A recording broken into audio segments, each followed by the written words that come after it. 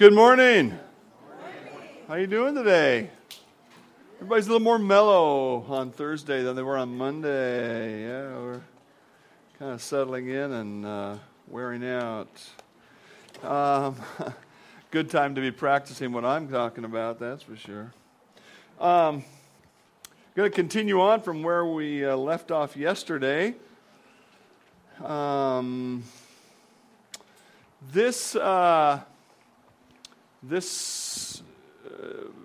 sharing with you a summary of some things I've been sharing with my church, some things I've been sharing with premarital couples.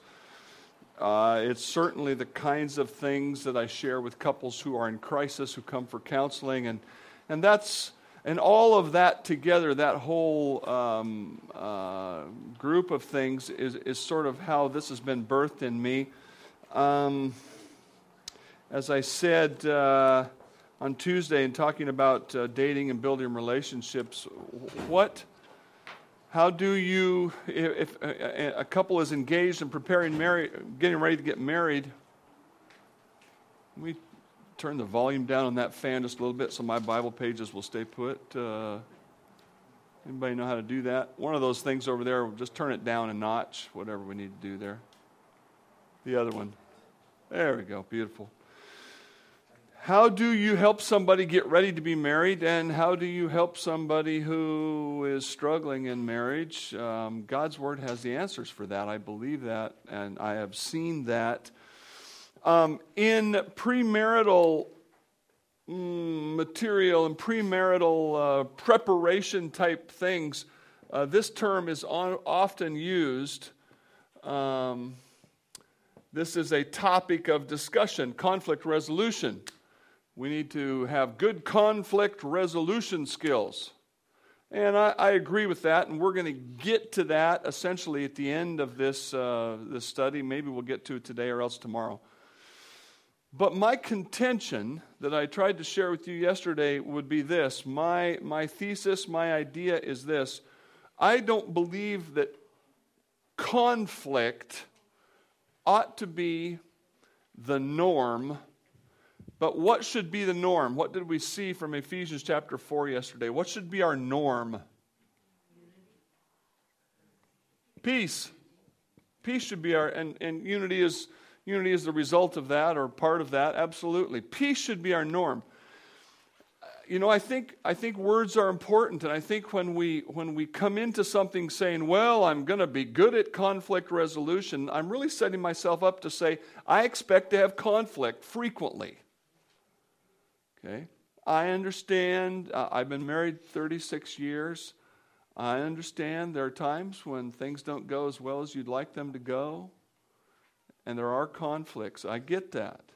I'm not talking about some rosy-eyed perfection that really is unattainable. This is attainable because God is in it. There's a little verse at the end of Thessalonians that is just a tremendous promise. Faithful is he who has called you, who also will do it. So if God calls us to peace, and God says he's the one that's going to empower it, it is possible. It is possible. It may be elusive. It may be challenging. It may take you some time to learn how to live that way, but it's possible. And it's not just possible, it's delightful. It's delightful. You can look forward to waking up in the morning. You can look forward to going to work. You can look forward to coming home. It's delightful. Now, I said yesterday there are 4, don't look at your notes unless you've already got it open. There are 4 D's that describe the challenges in any relationship. What's the first one? Differences. We are all unique individuals. What's the second one? Desires. We all have desires. What's the third one? Decisions. There are decisions that have to be made in any group of people who are in an ongoing relationship, whether it's at home or at work or church, wherever. And the fourth one? Depravities. Well, you did very good. And what's the division here? What's the difference between these three and that one? Sin. These are issues of sin and righteousness. These are the uniquenesses of any group of people or any individual that have to be dealt with. And we have to. This is maybe a more important lesson than you realize, because I think we shed blood over this stuff as frequently, if not more so, than this stuff. And one of the great starting points is just to step back and go, wait a minute. That person is unique, and I'm unique. It's not my way or their way, but we're in a relationship. So how can we live in peace? How can we come together? So the potential for peaceful relationships, God says it's possible. The challenges, those 4 Ds. And then we were working through the environment of a peaceful relationship. In other words, there are some characteristics of a Christian that need to be in place. And perhaps as I was speaking yesterday, or as you've thought about this, you've said, boy, I don't know how I'm going to get to having peaceful relationships. The way you start to get there, if you really struggle with this, is to look at these issues in the environment and say, am I a disciple? Am I really committed to following Christ's way no matter what? That's the starting point, because if that's not true of you, you will not submit to the rest of God's instruction when it comes along to specific issues he mentions in your relationships. Be a disciple, be a learner, work at understanding other people. How do you learn about other people? Questions? Okay. Spend time. One of the descriptions I'm going to give later, being a listener, comes together with this. I'll tell you one of the places where I started to learn this more significantly, and it was being part of a church leadership group. And it was when I was in Tukwila, and we had a basically good relationship among the men and myself that were leading together. But I had that mentality that I think a lot of people do in leadership, which is, I know the best thing for this group. And that was always kind of my posture as I came to the table. I know what we need to do. And when you have that posture, while other people are talking, you're thinking about how can I say something to get my point across and get them to stop putting their point across. And one day I woke up and I thought, if I'm really that smart, that I think I know what's best, this guy, he's a Christian, he's called of God. Is it possible that I know all of it and he doesn't know any of it? What's the likelihood God put 100% of the wisdom in me?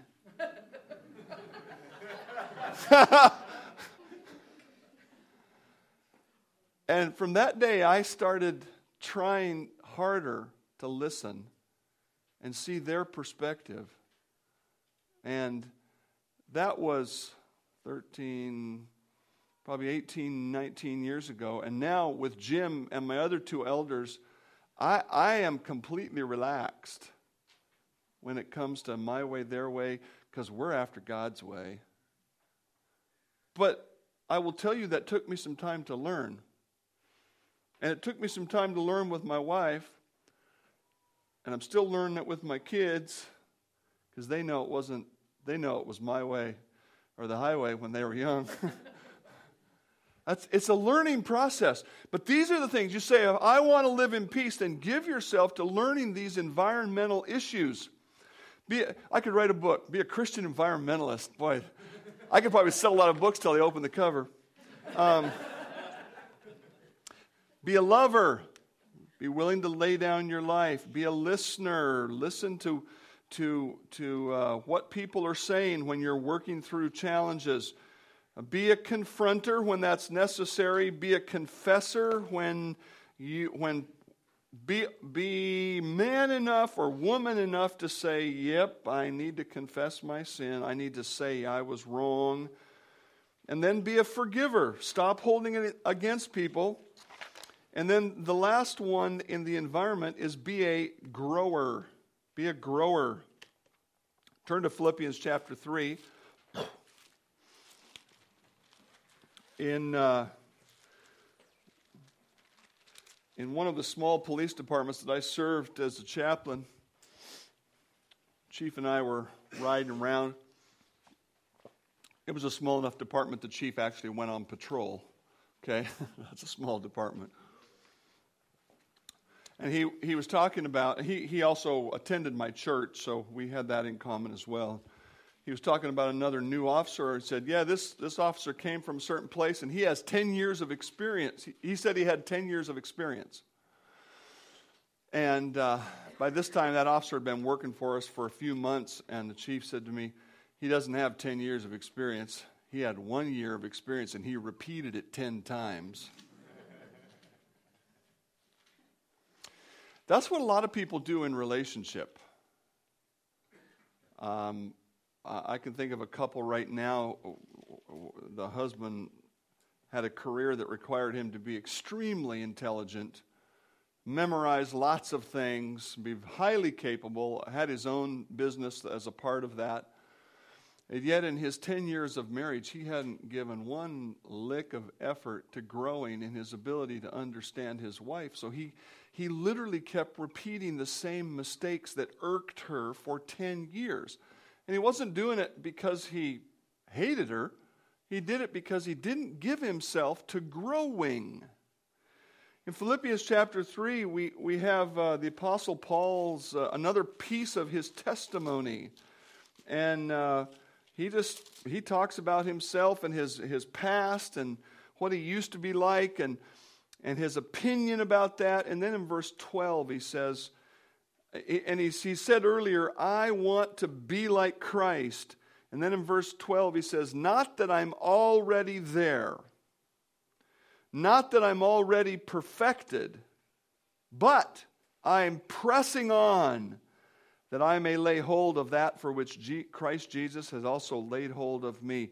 Brethren, I do not count myself to have already arrived at Christ's likeness 100%. But one thing I do, forgetting those things which are behind, reaching forward to those things which are ahead, I press toward the goal for the prize of the upward call of Christ Jesus. You really need to contextualize this if you're going to understand it a little bit. Okay? How much of the New Testament did the Apostle Paul write? Quantify that for me if you can. How much of it did he write? Who wrote the most quantity? Let me ask you this question. Here's Bible trivia. Who wrote the most quantity of New Testament verses? Luke, because he wrote the Gospel of Luke and the book of Acts. Who's number 2? Paul. Okay? Now, I don't know how much Paul understood that he was actually writing God's word when he wrote it. He knew he was writing truth to churches. I really don't know if he understood. I suspect maybe by this time he began to understand that.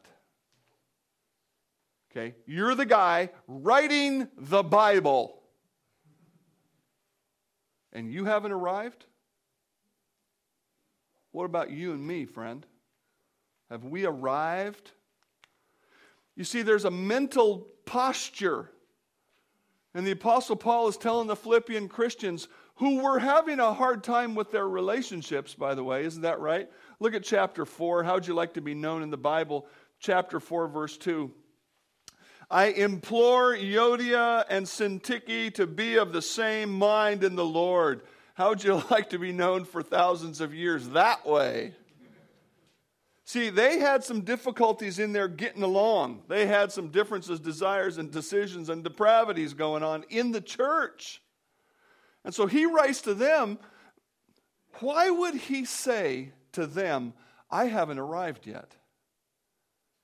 Why would he write that to them?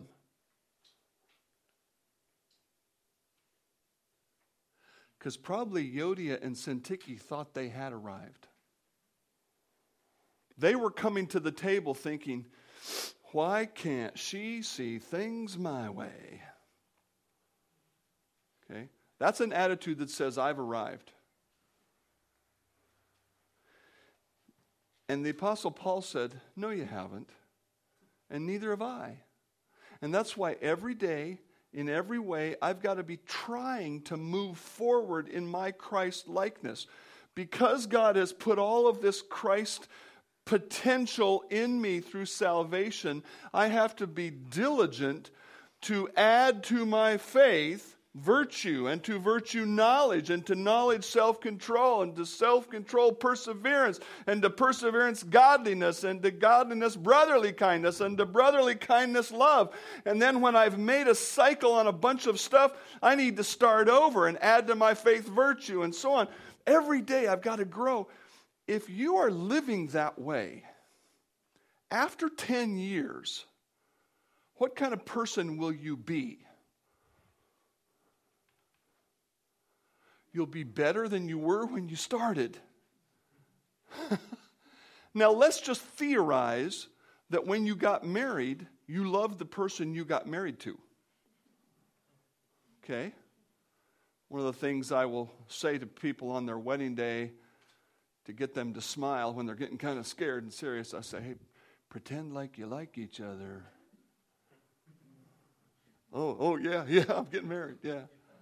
Let's just suppose that you really like that person you were getting married to. Now, if you give yourself to growing in Christ for 10 years, shouldn't you be more lovable? Wouldn't that be a way to guarantee success in marriage? Two people who are growing in Christ. Have you ever seen marriage diagrammed like this? Husband, wife, Christ. Trajectory of their lives is toward Christ. What happens as they both grow in Christ? They grow closer together. See, that's the potential that we have. But it's only real if you're growing. If you're growing. And so, again, last night I talked about being in the Word and being in prayer. That is the ground out of which we grow in Christ. Same thing is true in any set of relationships. Did you know that children are born with a sin nature? Did you know you were born with a sin nature? He knew his sister was born with a sin nature. Once a child comes to Christ, if they can be growing in Christ, they should be getting better and better. My kids are pretty good right now. I enjoy them. Hopefully they enjoy me more. Be a grower. Okay, so what we've talked about are three things. The potential of peaceful relationships, the challenges, and then the environment. And now number 4, the process. The process of peaceful relationships. How are we going to, once we get that character going in the right direction and we're starting to understand who we're supposed to be, the first part of that process then is godly communication. Turn to Ephesians chapter 4. 2 broad rules of communication. I've simplified this down. There's lots of instruction in the New Testament about how you talk. And, we could probably easily quote some of those. Don't lie. Don't use obscene language. The Ephesians talks about that as well. But look at Ephesians 4 and verse 15. Speaking the truth in love, we may grow up in all things into Him who is the head, Christ. Speaking the truth in love. Speak the truth in love. Now, I know this instruction is given directly to the church, and it's an instruction to the body of Christ as to how we ought to conduct ourselves. We should be speaking the truth in love. But of the principle of this encapsulates much of the New Testament teaching on communication. Truth and love equals good communication. When people emphasize truth only, what kind of statements will they make about themselves and their communication? When they only emphasize truth.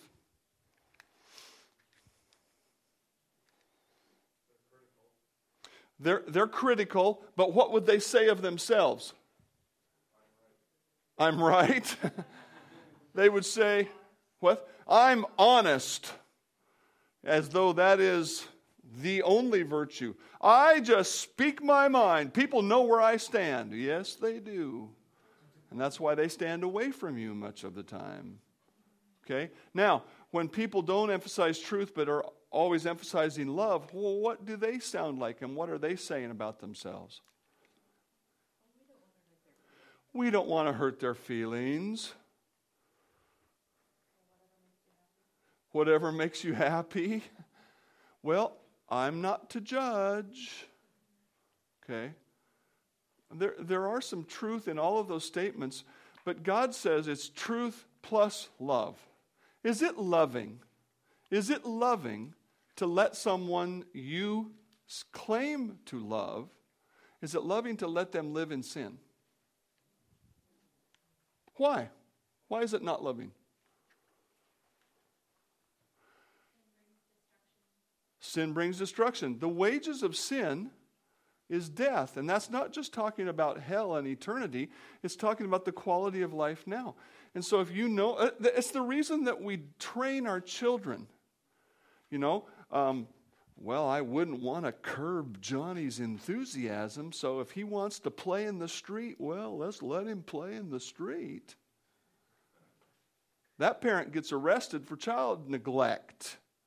Even the secular world says, hey, you got to take care of the needs of your child. Okay? If you really love someone, you will confront them at times. But if you really love them, when you're speaking the truth, you're going to do it in a different way than you will if you're just about the truth.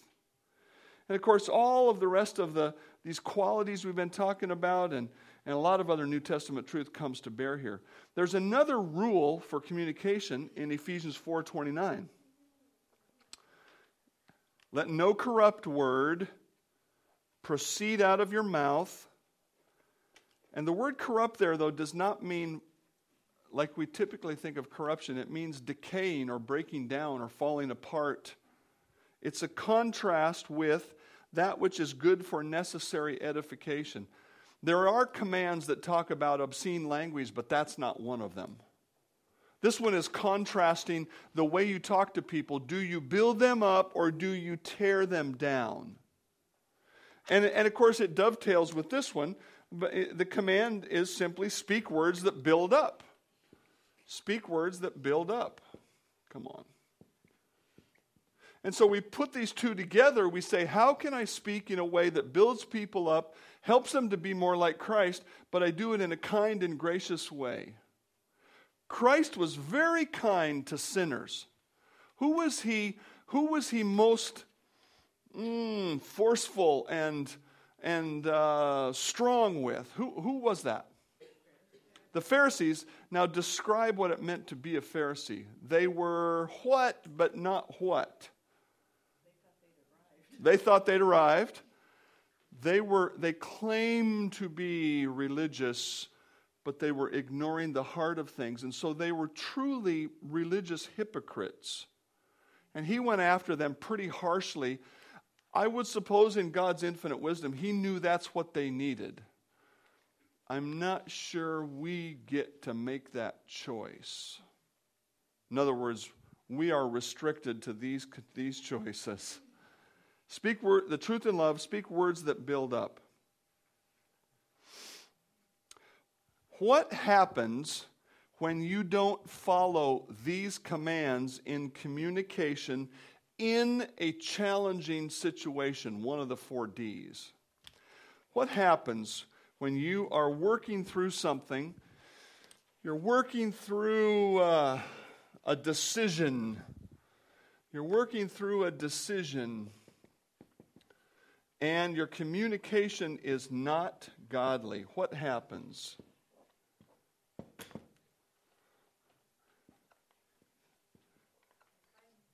What's that? You start fighting. Okay, when your communication deteriorates, the words become sinful. So there is sin being cast about. This is the thing you were working on right here. Now we've got this sinful stuff going on, and the net effect then is a cloud between the two of you, whether it's parent-child, husband-wife, group at church. I have a missionary friend who was just telling me about a board meeting he had with some people who were acting ungodly. And at one point, one of the men got up and threw his papers down and cussed out the missionary. Okay? Now, the next time they meet,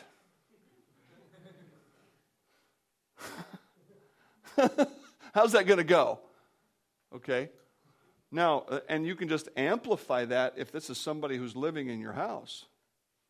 And so what you've done now is you've brought layers into the relationship and layers to the decision you wanted to make. And so what you have to do now is go back and get rid of this cloud.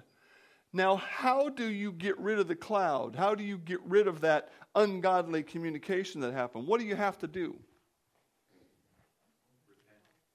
Repent. There's a word we already used, which is to confess and to confront. In other words, let's just assume this is an average disagreement, and so both people have been casting the sinful communication back and forth. Who needs to confront? Okay. This is a trick question, kind of. Who needs to confront? Who feels the need to confront? Both. And who is going to need to confess? Both. How fun is that? That's not fun, is it? You've been there. And then what complicates these things? What complicates these things is pride, which is our root sin. It's a root cause of all kinds of problems. And so here's my encouragement. If you keep your communication godly, you won't have to confess your sin. See, I like that. I like not having to say, I was wrong. Little self-control up front saves you some difficulty at the end. But it also does something else. If this decision-making discussion doesn't get sinful, then what happens? It becomes productive. And you don't have to waste all of that time on all of that repair of the relationship, plus the time you were steaming around, not talking and doing anything. You lose time due to sin. You lose opportunity. And so be productive in that discussion by saying, oh God, I want to just let go right now and tear into this other person. No, I mean, how about praying in those moments and saying, God, would it be okay if I just really rip this person up one side and down the other? Ooh, I never thought about praying about that. I bet God would say that's okay. Do you see how simple this is? This really is not rocket science, but because we haven't thought it through, what we're doing is repeating maybe the way we were raised, maybe our natural inclinations. We just repeat that stuff. And as my friend Mark Wagner philosophized one day when he was preaching at my church, he said, your way of thinking is completely natural for you. We got to meditate on that for a moment, don't you? He didn't say it's completely right. He said, to you it seems completely natural, but it may not be godly and it may not be productive.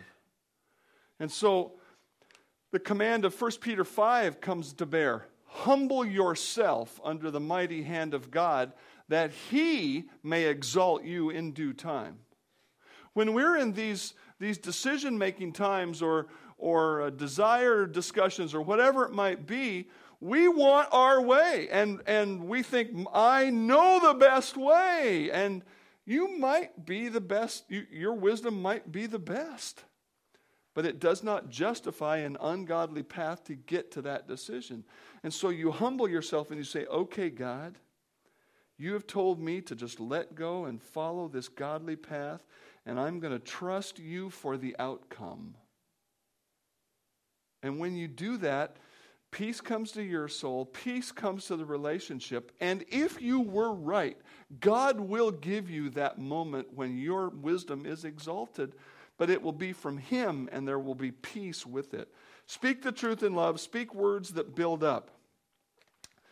Now, the next thing, and we just finished spending quite a bit of time talking about this in my Sunday school class, but I'm going to kind of whip through it here. Godly anger management. Godly anger management. I don't even like to use the term anger management because of the movie and the TV show and a lot of the foolishness that's passed around in the world under the guise of anger management. But if we look at Ephesians chapter 4, verse 26, God says you're supposed to manage your anger. Be angry, and you know the rest of it, but do not sin. Do not let the sun go down on your wrath. Do not give place to the devil. Wow. Anger is a response to wrongdoing that is created within us. We'll not take time to look, but if you wanted to do a study on anger in the Bible and do a little bit of a word search, put the words anger or angry together with God and search for it, you'll find that God has anger and God acts in anger at times. When Jesus drove the money changers out of the temple, was He going, boy, this is fun, it's a great day, aren't we all happy? He was mad at those guys. Why was He mad at them? Because they were commercializing the temple. And that was righteous anger and righteous behavior coming out of that righteous anger. He says, be angry, but don't sin. And clearly implied in that is that anger it's not intrinsically wrong. But it can be expressed sinfully. And it can be expressed righteously. I believe anger is a God-given motivation to act when there is an injustice. The injustice may be toward us, injustice may be toward others. If we saw somebody being beaten outside the chapel for no good reason, there would be something within us that would go, that needs to change. We need to do something. That response in there is anger. We say, that's wrong and it needs to be corrected. And God puts that response in us for all kinds of situations. But just a few verses later, He describes the sinful way to handle anger. And let's just look at it briefly. Verse 31. Let all bitterness, wrath, anger, clamor, and evil speaking be put away from you with all malice. I'm just going to give you brief definitions of these just for your meditation. You could do word studies on all of these in the New Testament and benefit by that greatly. The word bitterness means to cut or to pierce. Like a thorn or a rose bush pierces your skin. When we meditate on an anger-inducing situation and then act based on our anger, we cut or pierce people. We cut or pierce ourselves, for that matter. The word wrath is also translated rage if you have the NIV. And it's where we get this phrase that people like my dad used to use. He said, it makes my blood boil. The literal meaning here is a boiling, something that boils, and the idea that something is seething inside of you. One translator said that this seems to be the description of the internal effect of anger. And then the word anger, and this appears to, again, to refer to the outward expression of anger. The word clamor is a very descriptive word. It's an onomatopoetic word. How's that for a big term for you today? Onomatopoeia is when a word sounds like what it is. In English, a real common one is the word buzz. Buzz, things that make that kind of noise. And this word in Greek is taken after the sound of a crow. Crag, a crag, a crag, a crag, a crag. And it's translated clamor. You could translate it yelling. In other words, people get angry and they're going, rah, rah, rah, rah, rah. He says that's wrong. And then the word evil speaking, which is purposefully hurtful communication. This word is most often translated blasphemy in the New Testament. And when it's translated blasphemy, it almost always refers to speaking bad about God, whereas here it's speaking bad about other people, purposeful. And then at the end of this verse, he says, with all malice.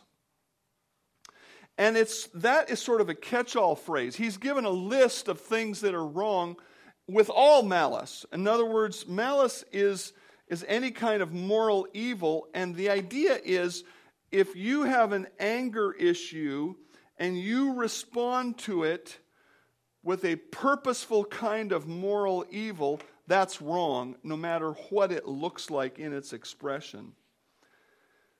Now, this survey of responses to anger helps us understand anger can be experienced and expressed in many ways that are sinful. I would summarize sinful anger responses down into a couple, and I would put it as externalized, and I'll call that blowing up, and internalized.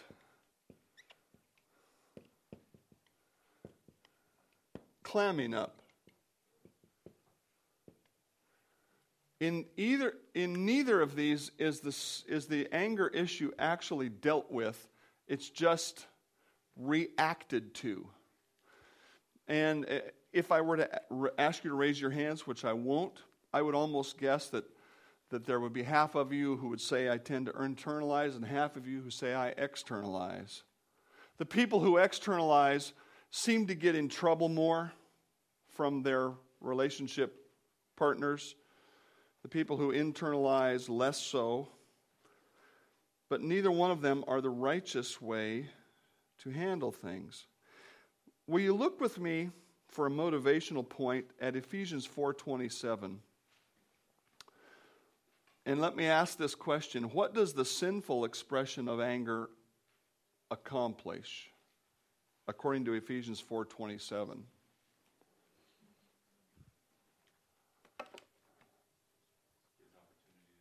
You give an opportunity to the devil. Let me say it this way. The sinful expression of anger invites the devil into your relationship. Now, I don't believe that's demon possession. If you turn with me to James chapter 3, I'll tell you what I believe, how the devil comes into your relationship. And I think it's real plain in James chapter 3, starting in verse 13. Who is wise and understanding among you? Let him show by good conduct. Good conduct. Whatever he does, it's good. Let him show by good conduct that his works are done in the meekness of wisdom. But if you have bitter envy and self-seeking, do not boast and lie against the truth. This wisdom does not descend from above, but is earthly, sensual, or out of your flesh, and what? Demonic. Did you know it's possible for you to think like the devil? Now, I would almost guarantee that if I were to poll you, none of you got up this morning and said, I'm going to think like the devil today. You know, I'm going to live like the devil. I am going to welcome the devil into my relationships today because I think that is the way to go. No, we would all, if the devil were to show up in his stereotypical red suit and horns and trident and say, hey, let me tell you how to live out your relationships today, we'd go, get away from me, devil. But the problem is he comes in very subtly through the world around us. And he comes in through the wisdom that we learn from the people around us, maybe from your own family, depending on how godly they were.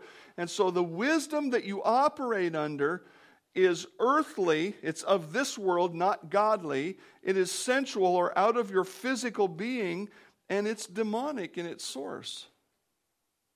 How do you keep from operating under demonic wisdom? This is a very simple question. What? Simpler. Be in the Word of God. There you go. It's this wisdom or that wisdom.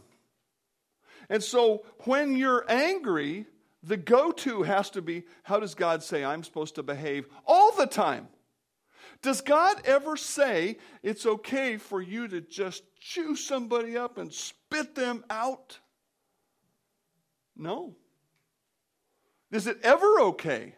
See, that's the question. No, it's never okay. Is it right to confront when somebody has done a wrong? Absolutely. But is there a right way to confront and a wrong way to confront? Yes, there is. And we've talked about that already. Sinful anger allows the devil access to your relationship. You could also note 2 Corinthians 2:10, if I didn't put it there. And then turn with me to Hebrews 12. You've got to see this if you've never noticed it. Because there's a sense in which what I just talked about was the externalized kind of anger. But here's something about the internalized anger. Hebrews 12, 14. Pursue peace with all people. There's our instruction again. Pursue peace with all people and holiness. You could just stop there and say, in my anger, am I acting holy? Am I really, truly acting like Christ? Pursue peace with all people and holiness, without which no one will see the Lord. Looking carefully, lest anyone fall short of the grace of God, lest any root of bitterness, that's an internalized response to anger, lest any root of bitterness springing up cause trouble, and by this, how many are defiled? Many become defiled. Do you know what anger does? The sinful response to anger? It spreads sin. When you get hurt, when you are wronged, and you internalize it and you meditate on it, and boy, that person did me wrong, and maybe you're somebody who thinks, boy, I can't wait till I get a chance to say to them, or maybe you're even beyond that of saying, I'm going to figure out how I can get them back, and you're meditating, and what you don't realize is, within you, because you're living in sin, you are now spreading sin to other people, and you won't even notice it. Let me just give you something to think about. If you're not a peacemaker, you're a troublemaker. For yourself and others. If you don't bring blessing into a room, you bring brokenness.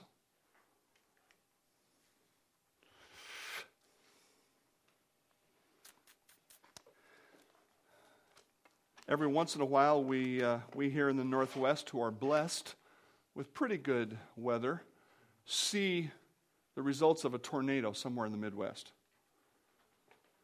You know, in Joplin, Missouri, there was a tornado that had winds over 200 miles an hour. And so there's this giant tornado, and they said there was even small tornadoes within the big tornado, kind of like an egg beater going around, and just tore up Joplin, Mississippi.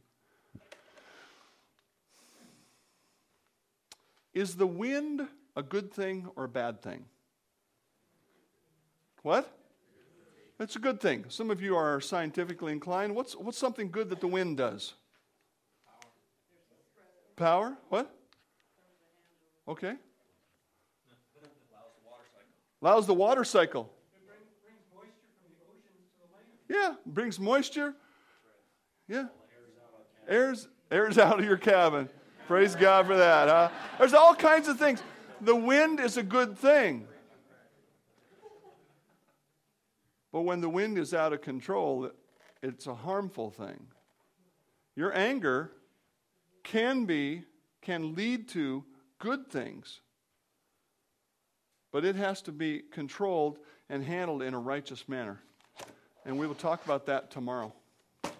I'm going to stop and let you try to absorb what we've learned today.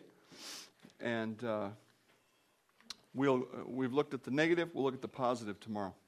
Let's pray. Father, there are many things that upset us. Little things, medium things, big things. There are times when we're tempted to do all of these kinds of have all of these kinds of wrong responses to evil, to anger. Please help us. Help us today. When something comes up, poke us and say, hey, remember that Bible verse? Remember that thought? And help us to start making those little changes that will lead to a productive way to handle our anger. Thank you for all these families. I pray for peace in all of these families. I pray that you will give them your wisdom and your guidance as they try to live out that peace. I pray in Christ's name, amen.